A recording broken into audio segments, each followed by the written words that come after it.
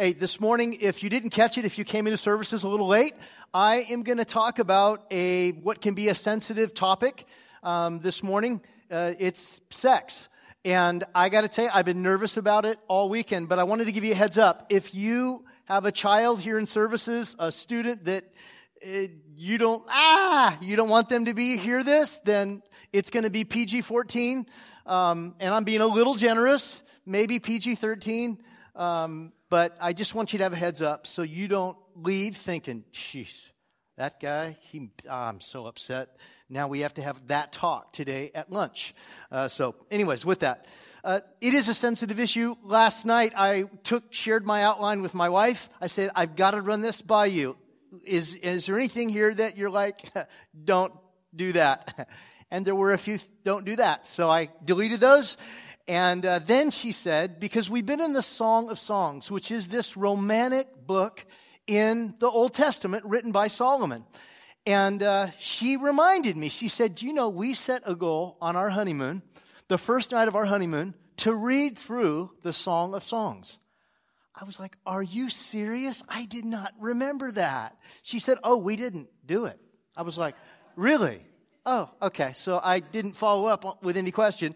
But it's a beautiful romantic book that captures the memories that a couple in their golden years is looking back and remembering what made their relationship romantic. And so today's message, while it is married specific, I am intentional on every point to actually give some directions, some instructions to singles. If you're hoping to get married someday, or maybe if you want to avoid it, I'll help you with that too, in some way. Just to kind of break the ice. Again, I was nervous. I've been nervous for a couple days related to this topic. I get Fridays off, and my Friday wasn't that great. Saturday wasn't that great. I got up uber early this morning, making certain that this was ready, because there's so many sensitive issues around it. One is all my sons were in the first service, and the second is my mom and stepdad are in this service. That makes me a little nervous. But no, there's hurt around this issue, and there's disappointment, and at the same time there's hope. I like this conversation I read about. This fella wasn't feeling well. He went to the doctor for some sort of diagnosis, and the doctor told him, "Hey, I hate to tell you this, but you're going to die. You're terminal. In fact, you've got just about 15 hours to live." 15 hours? Are you serious? Yeah, 15 hours. And so he and his wife left the hospital, weepy, went home, prayed, cried, 15 hours. And then he looked at his wife and said, "Hey, I've got 15 hours. What about you and I having a romantic evening, having sex together?" And she said, "Sure," very understandable. So they had an intimate time together, and then 3 hours passed, 4, 5, and he looked at his clock. He's like, "Wow, I got 8 hours. Hate to bug her again, but So he said, "I know this is asking a lot, but could we I've just got 8 hours. Could we have another time of special memory for us?" And sex, that is. And she said, "Sure, I can understand. I mean, you got 8 hours." And she went to sleep, and he couldn't get to sleep for reasons understandable. And then he was within 3 hours now. It's late in the night, early in the morning, and he reaches over and taps her on the shoulder. He says, I know I've been asking a lot. Is it possible we could be intimate one more time?" And she said, "You know what? We've already been together twice. 3 times is right now. It's just more than I can handle. Listen, I've got to get up for work early in the morning, and you get to sleep in." All right. Did much better in the first service, but whatever. All right. Okay.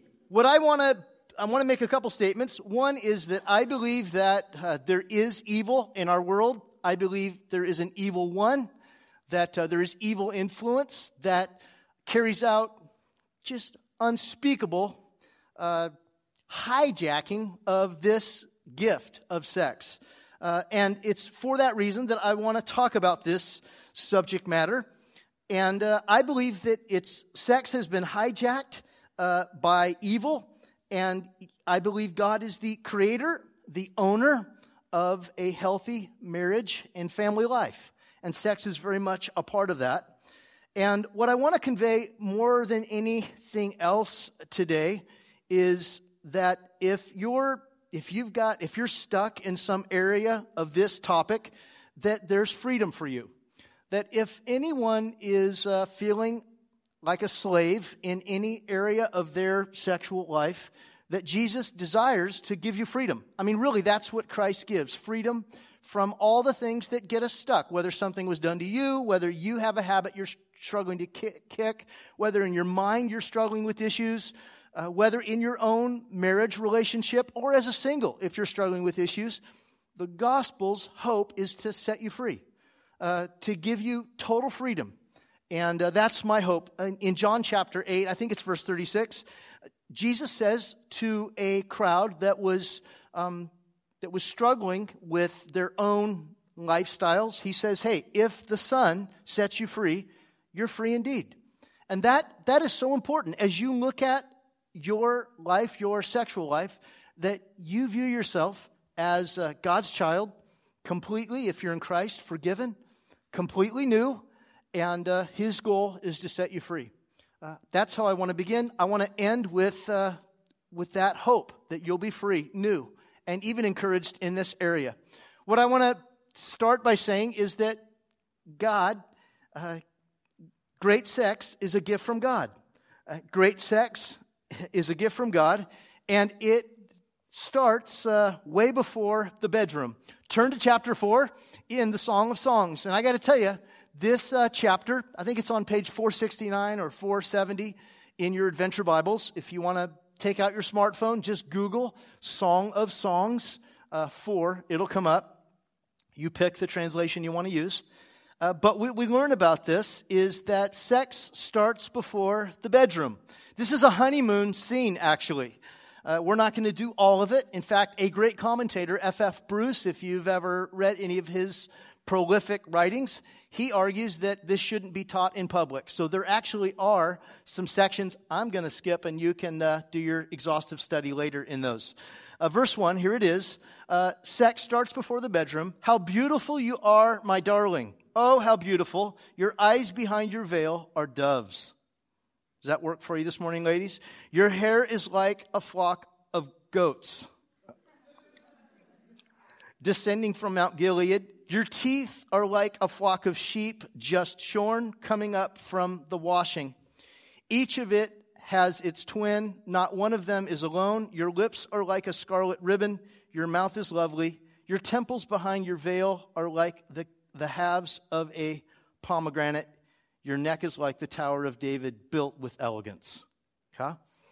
Back in the day, this was some crazy romantic language. What I want to begin with is just this observation. Solomon understood that romance happens way before the bedroom. That romance very much is generated by our words and our conduct way before you're in the bedroom. And sometimes we men don't discover this, till maybe our 25th anniversary. But this is marksmanship as it relates to really affirming in your spouse. That's what he's doing. He's affirming her. He's letting her know your hair. It's got Vidal Sassoon all over it.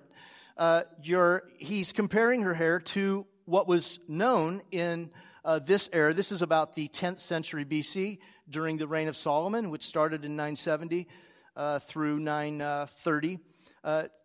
In that era, the goats of Gilead were known as being black and beautiful. Just a beautiful coat on them, and he's letting her know, you have got gorgeous hair. Fellas, when's the last time you said to your bride, your hair, wow, love it. Okay? When's the last time? You don't necessarily need to say, hey, babes, that's a flock of goats I've never seen before.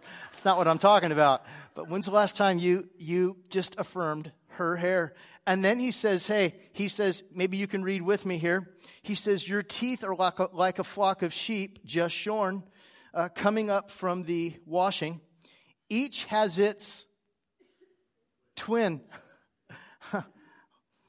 Not one of them is alone.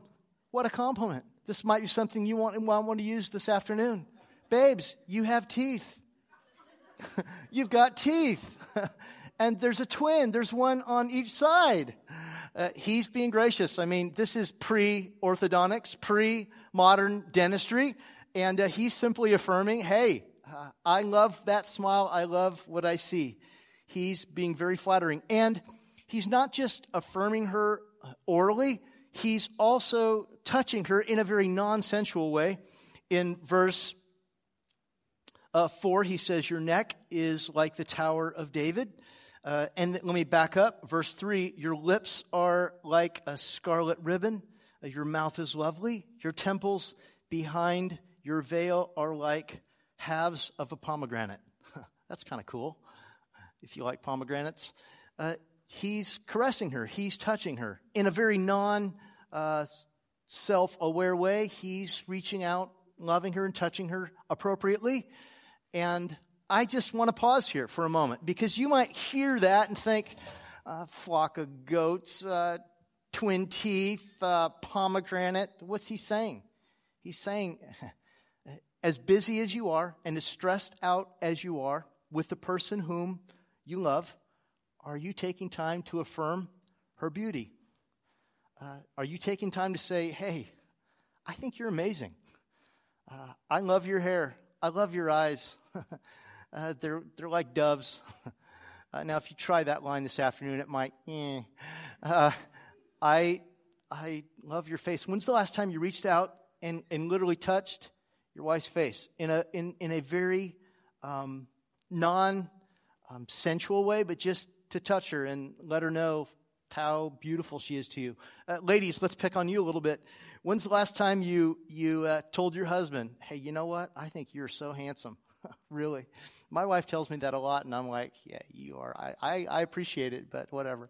But you know, it's how many of you guys hear from your wife that you look like some sort of actor? How many of you guys hear that from your spouse? Just raise your hand, fellas. Just one person. Please don't leave me hanging. There we go. Dan Dice, my man right there. Yeah. Anybody else? Any other you guys hear that? Okay. How many of you? Wow. Lonely place to be here, bro. We got one. Good. Michael. Okay. Good. Okay. I just wonder if several of us are supposed to look like the same actor sometimes. I was like, how many wives all tell their spouse, well, you look like this guy or that one? So maybe we can get together and compare notes. But when's the last time you told your husband, ladies, how attractive he is to you? Just orally, what you like about him, just appreciating him, or reached out and touched him. Now, when you reach out and touch a guy, ladies, you gotta touch an area that doesn't get stimulated. I highly recommend the heel. If you reach down and grab the heel, it's a pretty safe place. If you grab us by our ear and kind of pull it down, very safe place for you. Or I think sometimes just giving us an elbow is safe. But when's the last time you reached out and touched in a non-sensual way? Here, we learn great sex starts way before the bedroom. It's in your ability to affirm and to touch in a non-sensual way. Now, singles, okay, just in case you felt totally left out. What do you do if you're single and you're regretting being in this service, for one, but you're wondering, okay, where's the place for affirmation for me? And let me tell you, being single, you want to learn to communicate with the opposite sex. And you want to learn to actually affirm and capture in other singles or marrieds appropriately, not beauty. You don't want to get in the habit of, as a single, telling someone they're a hottie all the time. That doesn't advance your cause, okay? Being single. It doesn't help others either. You want to instead affirm character qualities. You want to affirm stuff like, hey, the way you led that meeting, ridiculous. Great job. Your organization, amazing. Your ability to think on your feet, I don't see how you do it. Your ability to look at numbers is off the charts. You affirm character, discipline, kindness. That's a great practice for singles. Agreed? You don't get into all the, your eyes are like doves or your ears are like whatever. You affirm character. That's for you. And learn to do the small talk. It's really important, especially if you're not a talker. Because someday you're going to probably be married to someone that actually likes to say more than 5 or 10 words in a week.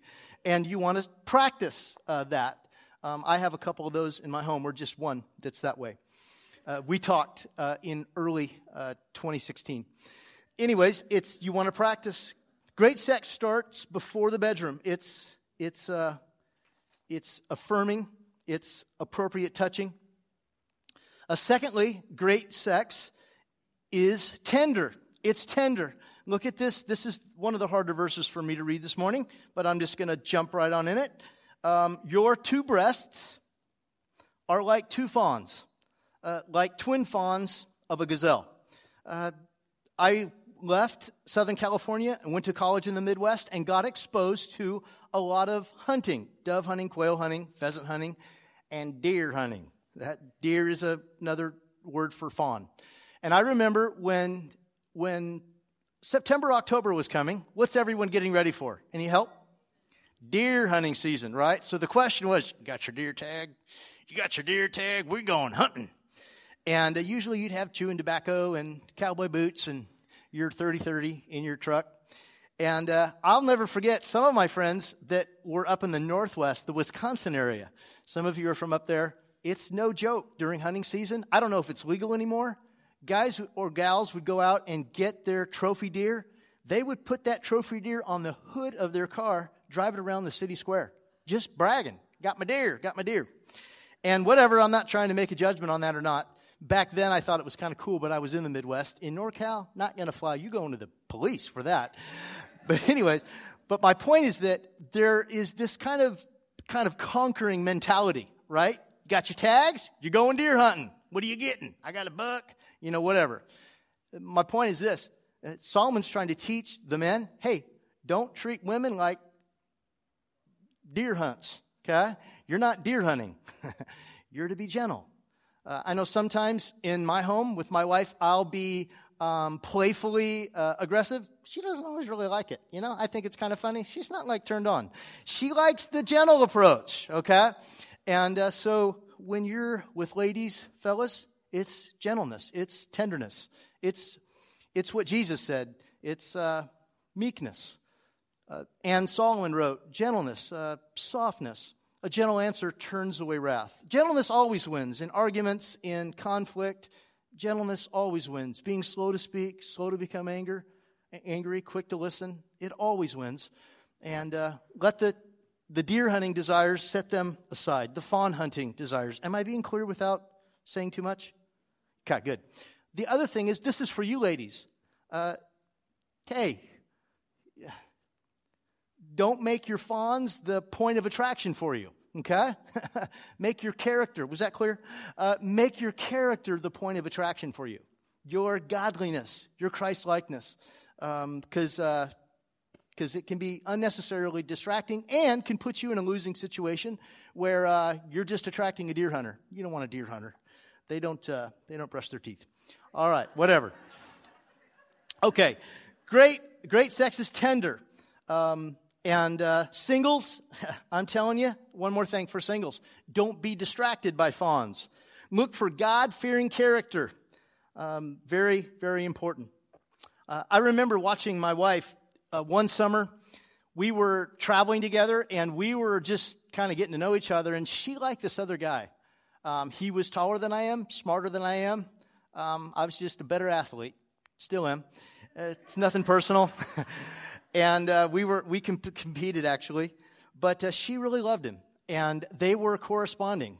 And I remember she had sent him a couple notes. And at that point, I was just serving as a counselor for my wife. And she indicated, no, he's not writing back. And I was like, oh, I'm so sorry to hear that.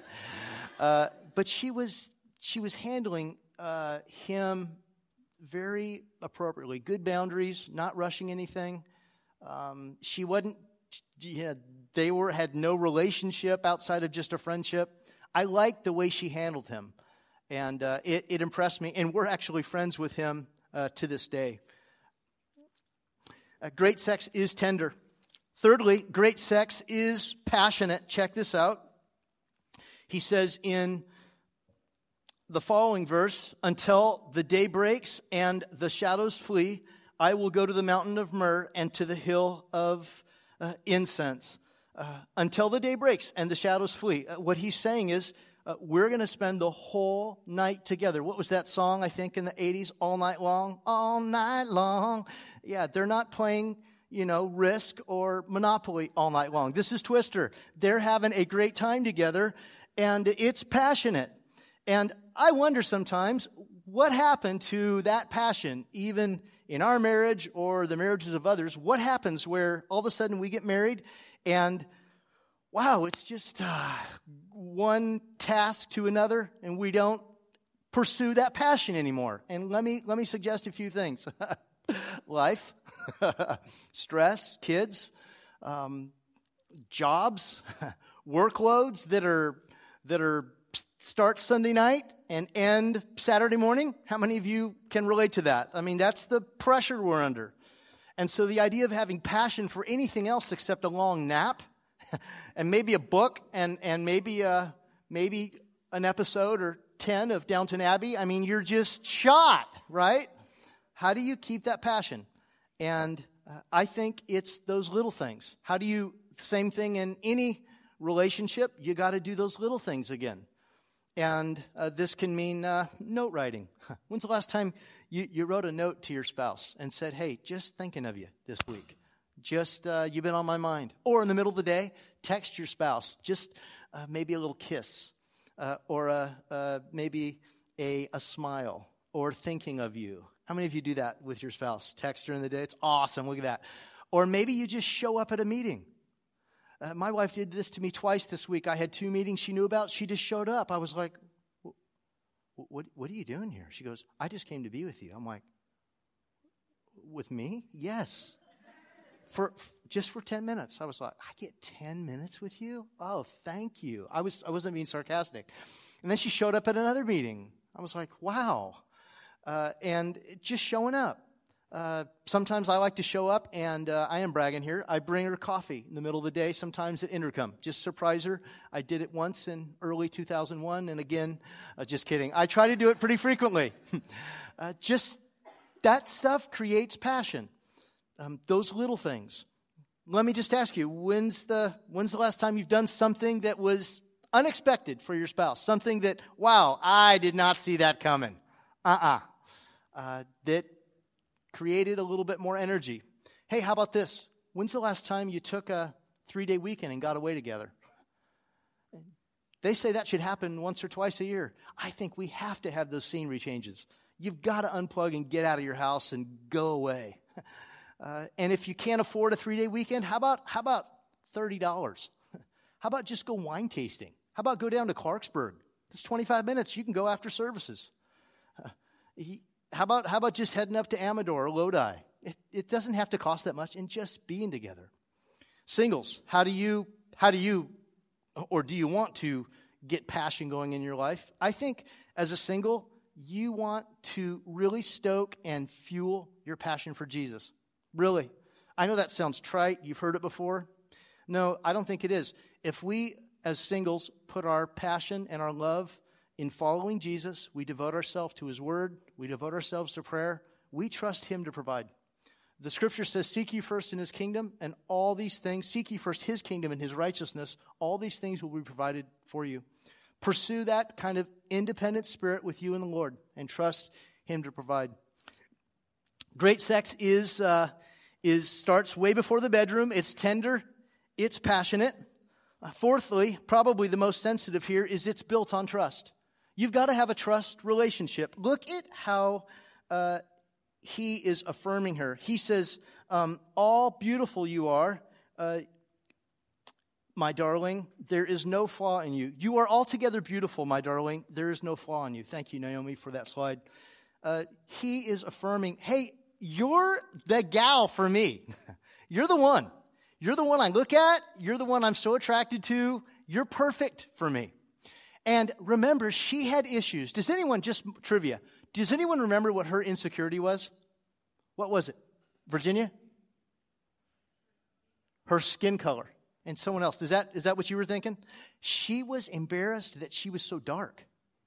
It was a cosmetic stigma to be dark because it looked like you were out in the sun toiling unnecessarily for somebody else. And she was toiling for her brothers who were angry with her and put her to work on their vineyards at the negligence of her own. And so it was an insecurity for her. Fellas, when's the last time you've perhaps been married long enough, you know your wife's insecurities?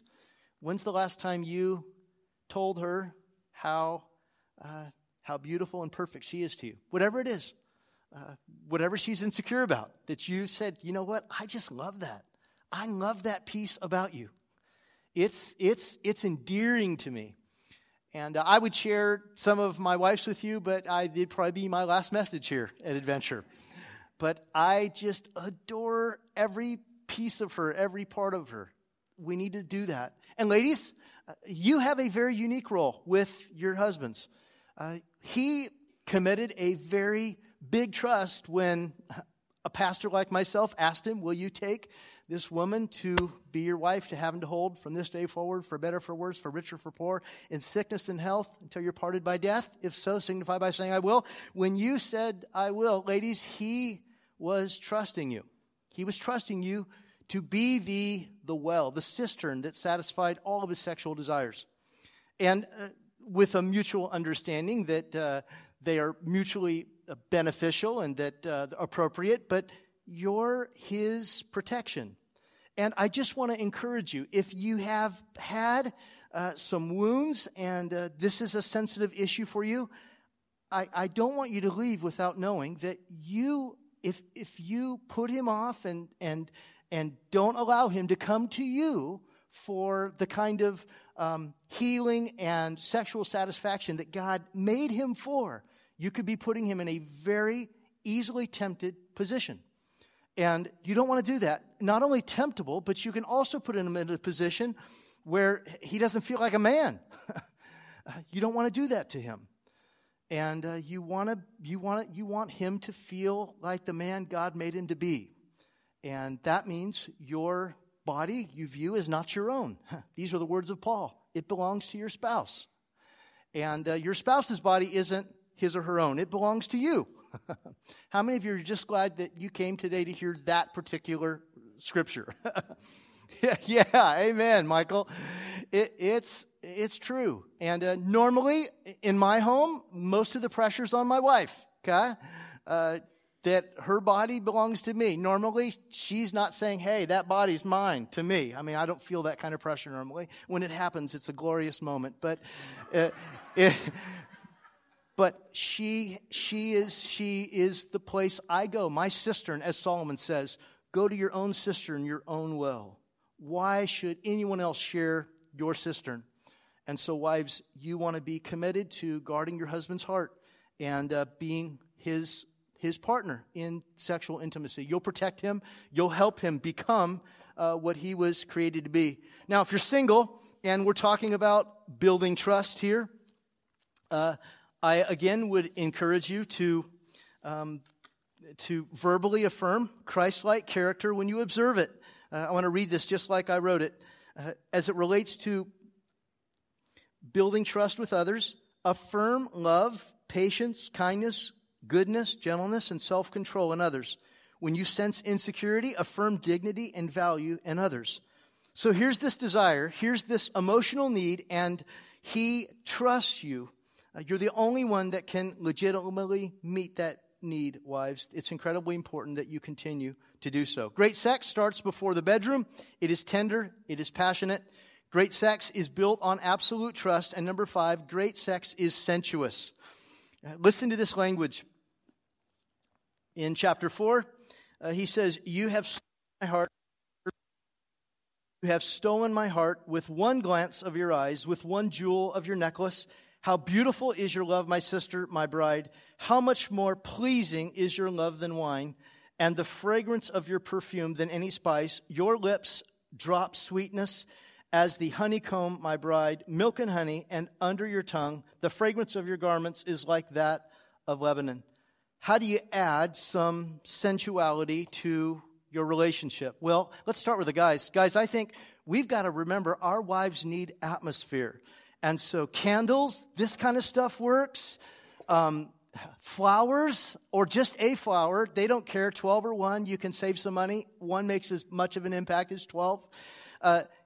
Atmosphere, like going on wine tasting. I've noticed sometimes taking my wife antique shopping can just do miracles in our relationship. The key is I have to think everything's cute and maybe fake a tear left and right. And it just melts her heart, and all of a sudden she notices me a little bit more. But you've got to work on atmosphere. Sometimes a bed and breakfast can be a great place to get away because often they don't have social media access, no internet.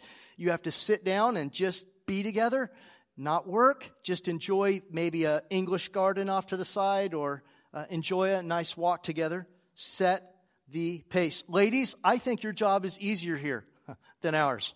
Really, all you have to do to create a little sensuality in our lives is give us a look.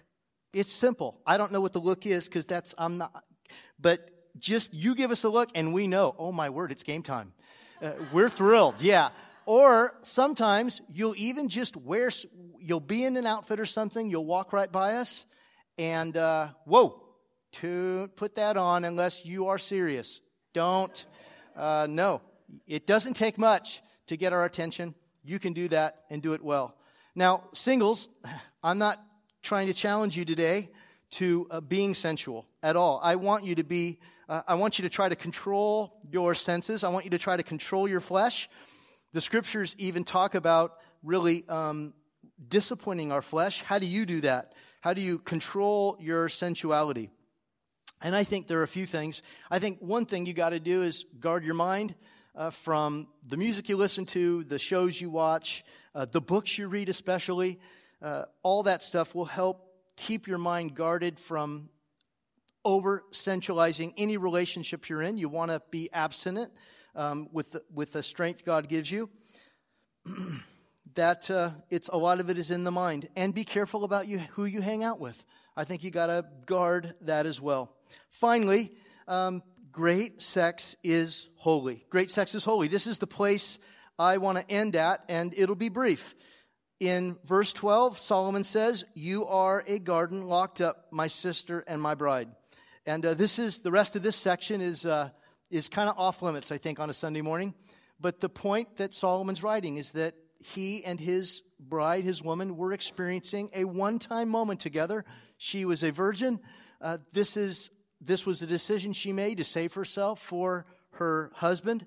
And like I did at first service, if any of you are here and you're single, whether you're in your 50s or 60s, or you're in your 40s or 30s, or you're a teenager and you've never been sexually active, you've never had sexual intercourse, you're a virgin.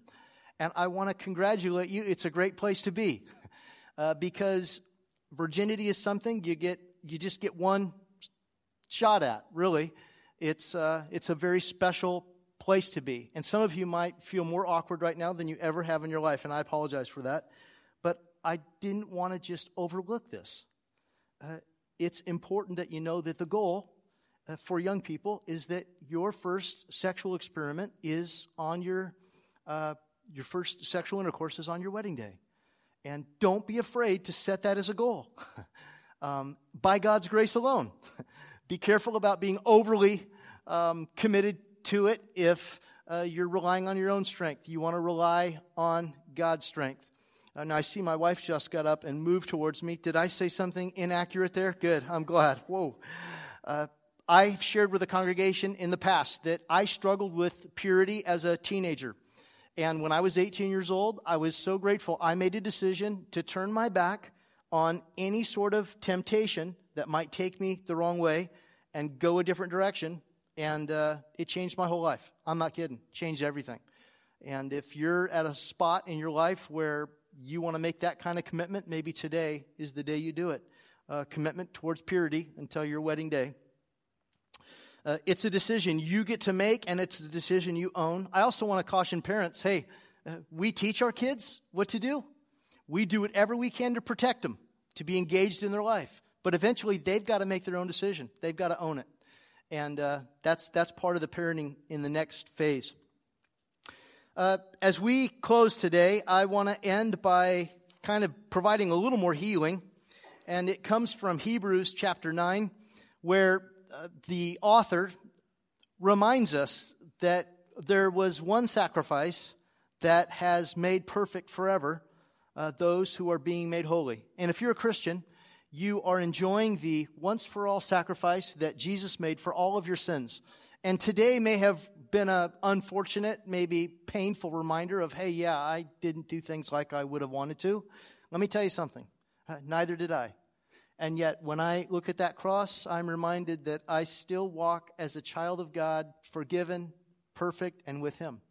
And I hope that you're able to get over how anyone treated you or mistakes you made, and you get to enjoy the perfection that Jesus Christ gives you. That's once for all. It's not repeated. It's once for all from Him. And with that, there's also an agreement that He makes, that those who are being made holy, He's working in our lives this freedom so that issues like sex, which are so sensitive, can be issues that we can have a lot of victory in and a lot of freedom. That's my hope for you. A lot of freedom, a lot of victory because of what Christ did. None of us are perfect, and we need Christ. If you've never made a decision to say, you know what? I didn't understand that Jesus died on the cross for all of my sin, past, present, and future, that He makes me perfect. I'm a child of God. I want that in my life. If you want to make that decision today, I want to lead you in a prayer. And others of you, maybe just that you would, maybe your take home is, we need to get away as a couple. Or maybe as a single, you're saying, you know what? I need to learn to talk to gals. Or I need to learn to talk to guys. Whatever. Let's pray. Heavenly Father, thank you for friends with whom we can look at the Scriptures and get a sense of how your Holy Spirit's leading us. If you're here today and you've never made a decision to trust in Jesus' perfect sacrifice for all of your sins, I just want to challenge you right from where you're seated to say, Jesus, I accept your sacrifice for my sins, all of them. I want to be perfect in your eyes. If you just prayed that prayer with me, I'd like to acknowledge your decision. Would you just raise your hand from where you're seated? Anyone say, yeah, that's me. I want that decision today. Anyone? Raise your hand. Anyone? Okay. Others of you may be saying, you know what? My wife and I, we need to get away. We are working too much. If that's you, why don't you just say, Lord, please lead us to a weekend of space alone together. And if you're here and you're single, and somehow this message touched you, and you want to make a commitment to, before God, by His strength, to save your virginity for your honeymoon, I challenge you right from where you're seated, just to say, God, by your grace alone, help me wait. Help me wait. Amen.